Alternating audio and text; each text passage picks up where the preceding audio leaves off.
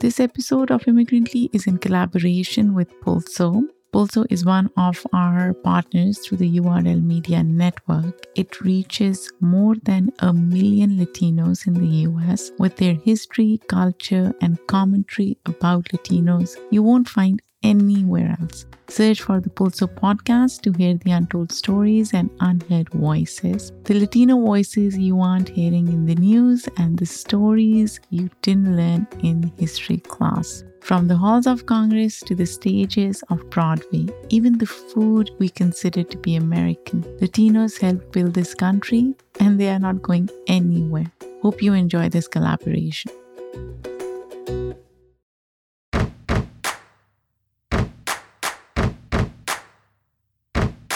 Hello and welcome to Immigrantly, a weekly podcast that is revolutionizing storytelling in America by offering a new kind of intellectual engagement that encourages our listeners to learn and unlearn on their own terms without fear of judgment. Our vision is to normalize the immigrant identity within the American social discourse for a kinder, more humane world.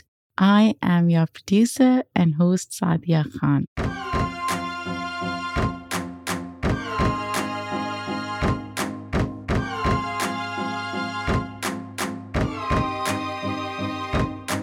As most long-time Immigrantly listeners know, it's usually just me on the mic interviewing a new guest each week. But for the next 2 episodes, our structure will be a little bit different from our usual content. Let me explain to you and give you a little bit of context. A couple of months ago, the founder and director of Project Pulso, a nonprofit media company, reached out to explore a possible collaboration with Immigrantly. Just an FYI, Immigrantly and Pulso are part of the URL Media, a decentralized multi-platform network of high-performing Black and Brown media organizations. Pulso highlights stories from the Latino community, and for this episode duo, we decided to tackle one topic in particular, the tragic phenomenon of missing children.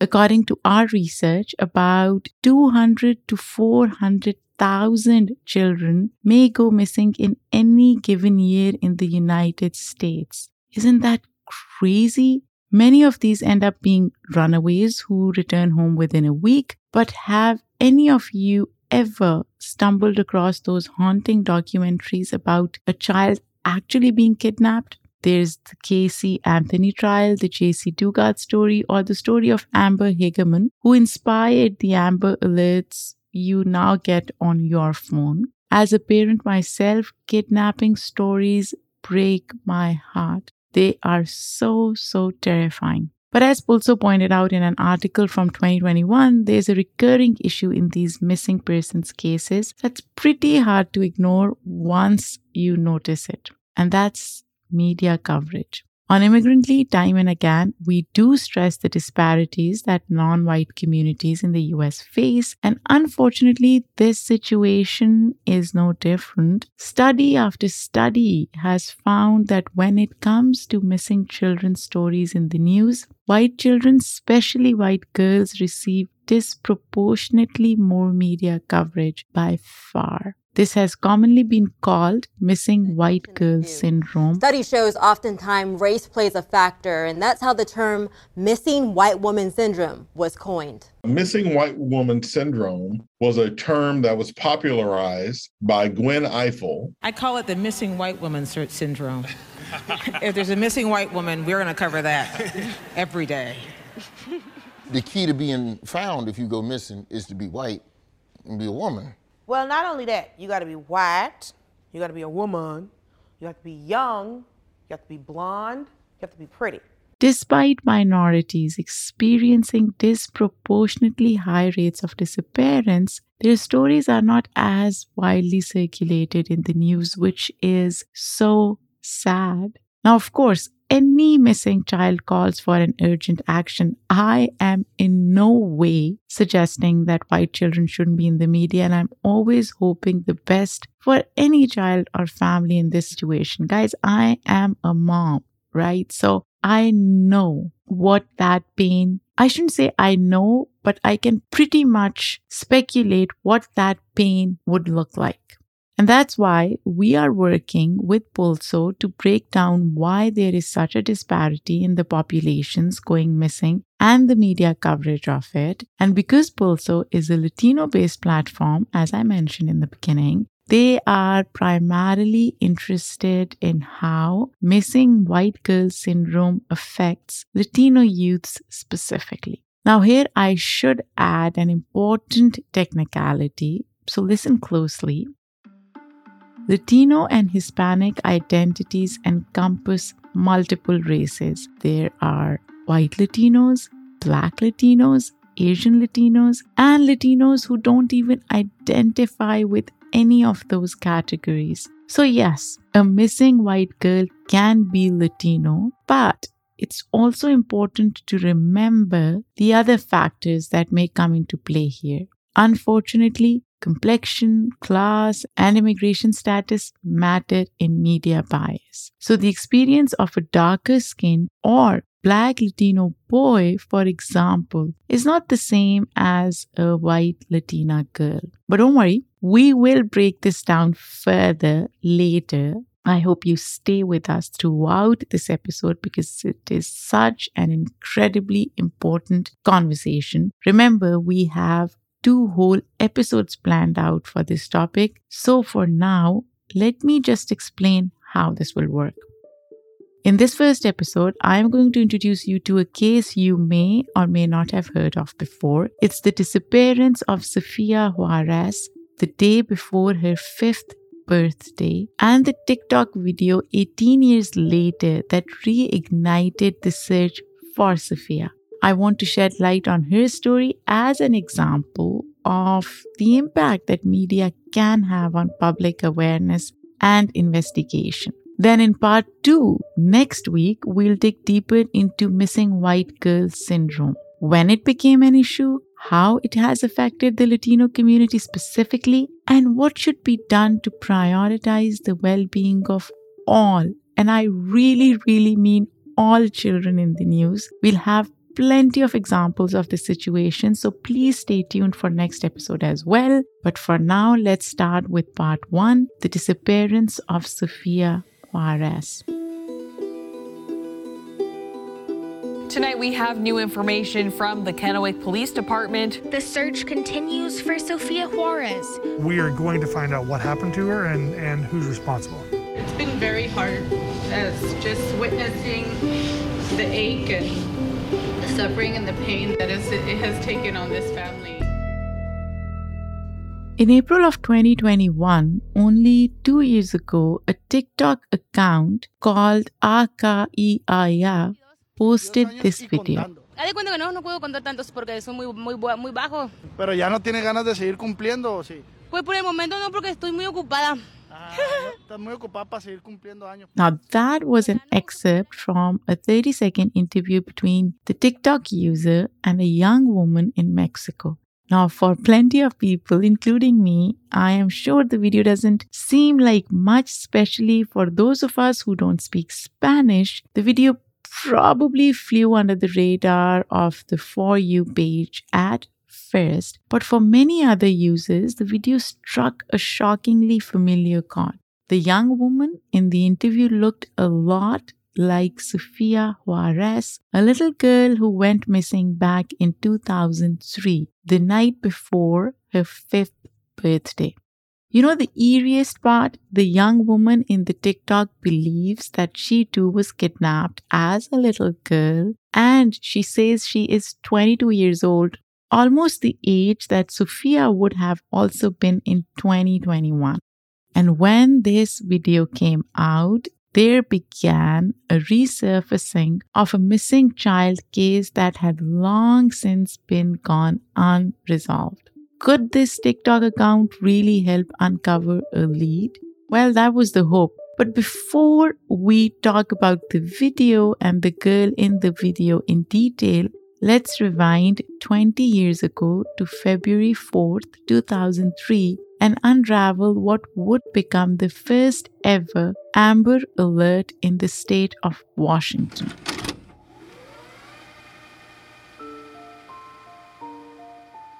Sofia Juarez was a little girl living in the city of Kennewick in Washington state at the time of her disappearance. She was born February 5th, 1998, and so February 4th, 2003 was one day shy of her 5th birthday.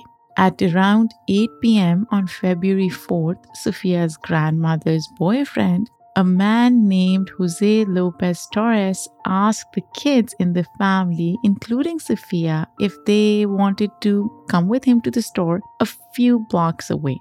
When everyone initially declined, Jose left alone, but then 4-year-old Sofia changed her mind.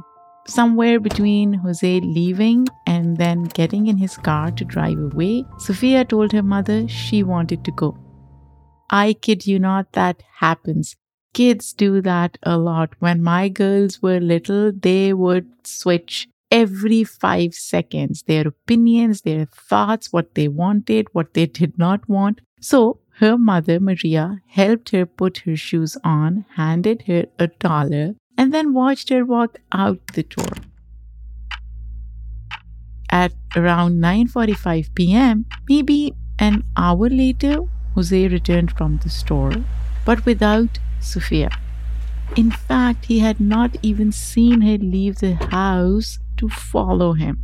It was at this moment that Maria Juarez realized what had happened. Sofia actually walked outside alone, never caught up with Jose. Jose never realized that Sofia wanted to come with him and had already driven away. And as police will later verify, Sofia never even made it to the store. Despite immediately contacting the police and a 36-hour-long Amber Alert, that was the last time Sofia's family saw her.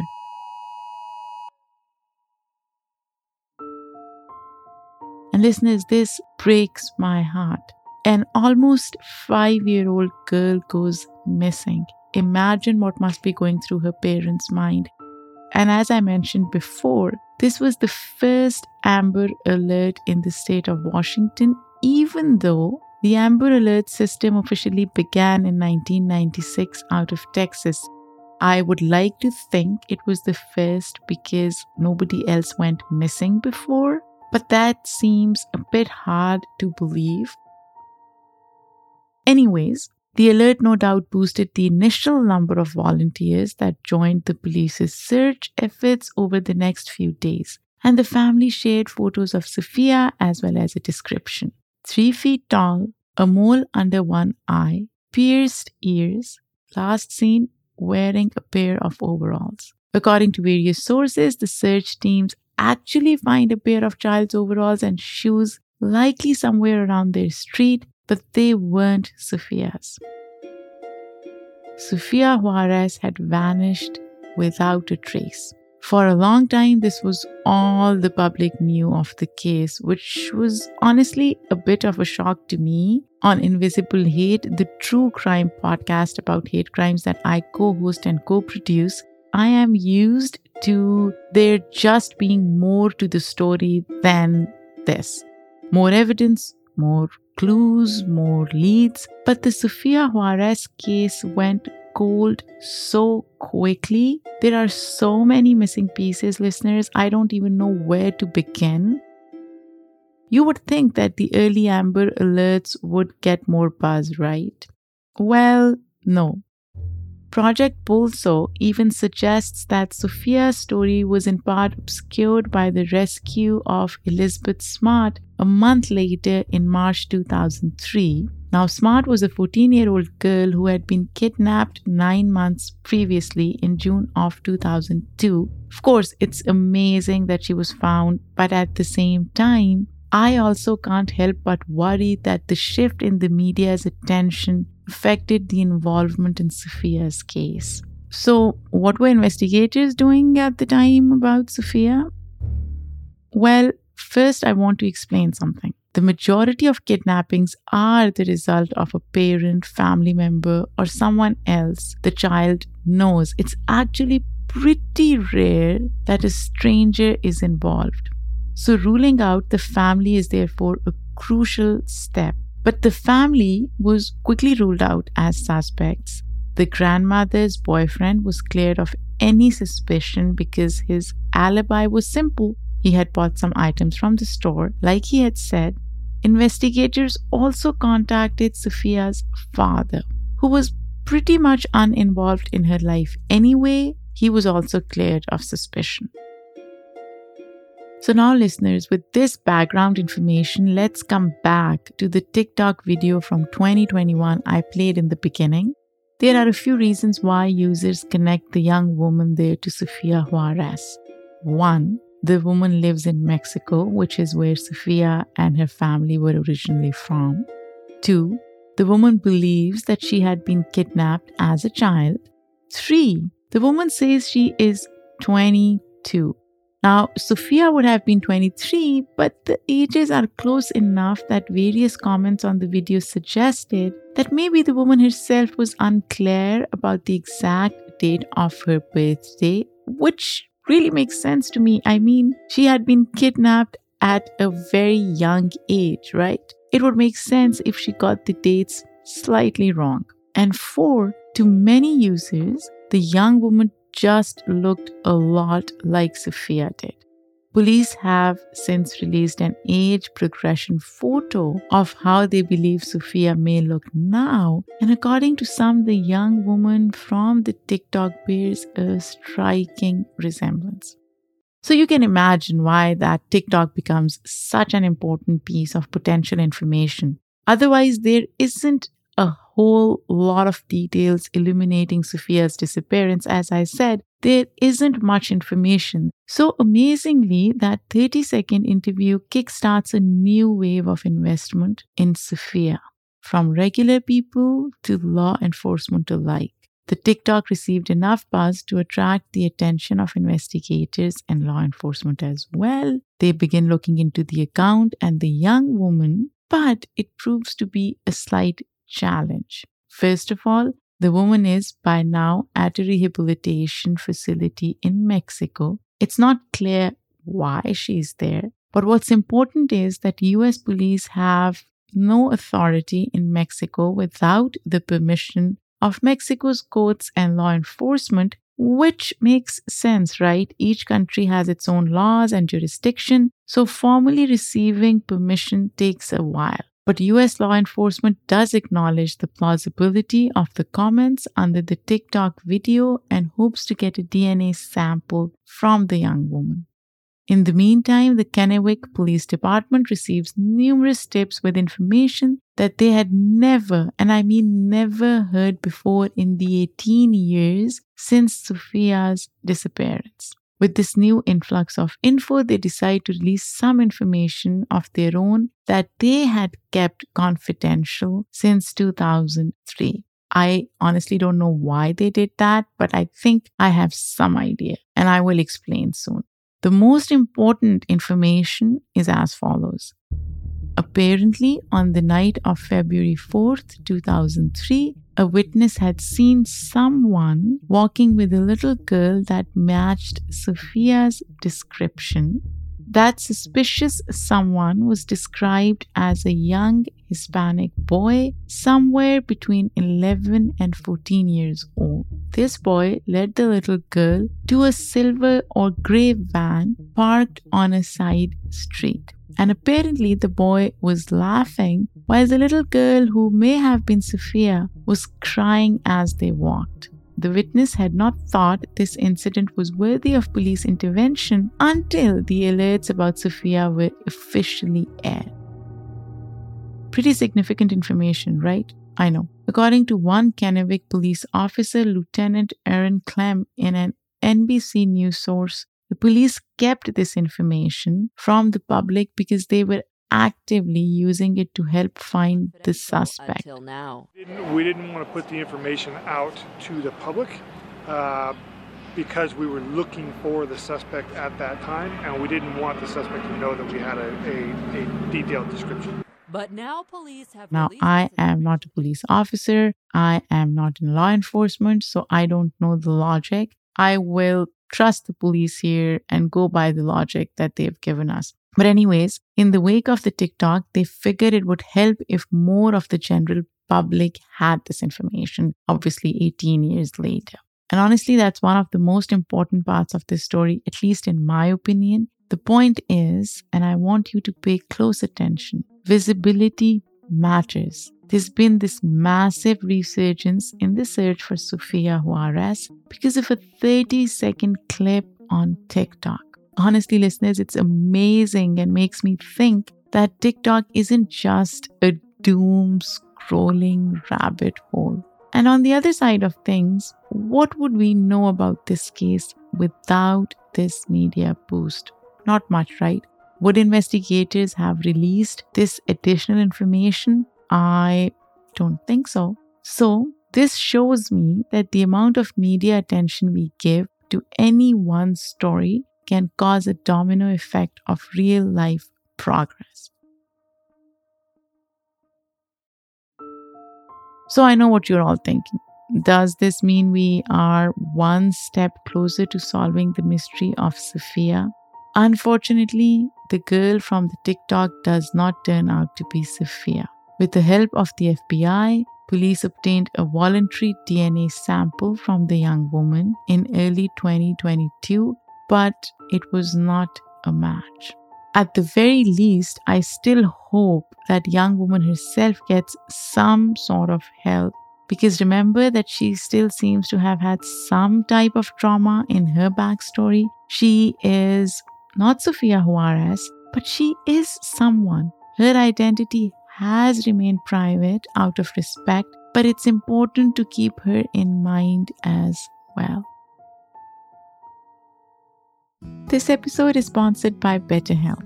We talk a lot about mental health on this podcast and the importance of caring for yourself. In fact, we dedicated an entire season to it. And there are so many different ways to do that, whether through meditation or getting a massage, even trying some yummy ice cream flavors. But let's be honest, ice cream can only go so far, and sometimes you need to connect with someone. I've been open about the fact that therapy has greatly helped me manage my anxiety. So if you've been struggling with stress, anxiety, or want to learn effective preventative tools, BetterHelp might be for you. It's entirely online, designed to be convenient, flexible, and suited to your schedule. Just complete a brief questionnaire to get matched with a licensed therapist and switch therapists at any time for no additional charge. How amazing is that?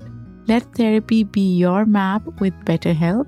Visit betterhelp.com/immigrantly today to get 10% off your first month. That's BetterHelp, HELP.com/immigrantly. Another piece of information about Sofia resurfaces in 2021 in an episode of the true crime podcast Washed Away. Host Ashley Smith interviews Commander Randy Maynard from the Kennewick Police Department, who, by the way, was on duty the night of Sofia's disappearance. He says that since 2003, the department has been receiving a suspicious recurring tip that Sofia was actually struck by a car while walking down the street. Allegedly, the car's occupants then put her in their vehicle and drove away while she was injured but still alive. But not long after that, they killed her and buried her. Now, Maynard says that they thoroughly investigated this claim because they kept receiving this tip specifically described the same exact way each time. But there is no evidence to support it.